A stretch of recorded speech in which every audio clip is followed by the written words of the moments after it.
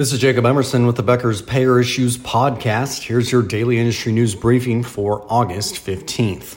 Oklahoma City-based OU Health is back in network with United Healthcare after the two sides reached an agreement August 12th. OU Health went out of network with United Healthcare on May 1st amid a disagreement over reimbursement rates, but negotiations continued. The agreement reinstates services that had been terminated since May. OU and United Healthcare agreed to retroactively process the out-of-network claims as in-network claims. In contract news, Roseville, California-based Adventist Health and Anthem Blue Cross have reached a deal on a new contract, the Tehachapi News reported August 12th.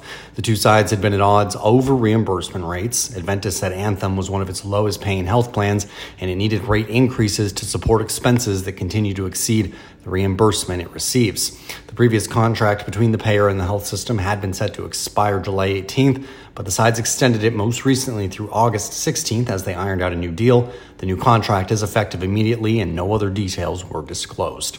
CareFirst Blue Cross Blue Shield is opening a 5,500 square foot retail and community center in October at its Baltimore headquarters as part of a potential statewide expansion program, Maryland Inno reported August 15th.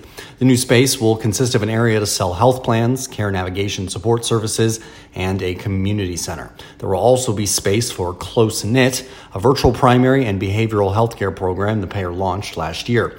If the pilot in Baltimore is successful, the plan is to open 3 more centers in diverse markets across Maryland. Well, a rural county in Wisconsin is placing a voter referendum on its November ballot that would formally ask Congress and President Joe Biden to create a publicly funded health insurance program beyond Medicare and Medicaid, the Racine Journal-Times reported August 15th.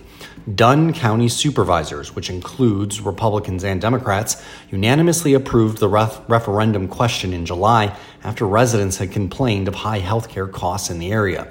According to the report, the referendum makes no legislative changes and instead would voice that residents want more national healthcare options.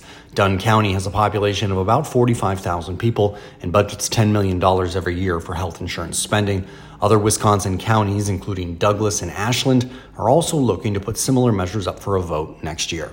If you like the latest payer and healthcare industry news delivered to your inbox every afternoon, subscribe to the Becker's Payer Issues e-newsletter on our website. That's beckerspayer.com.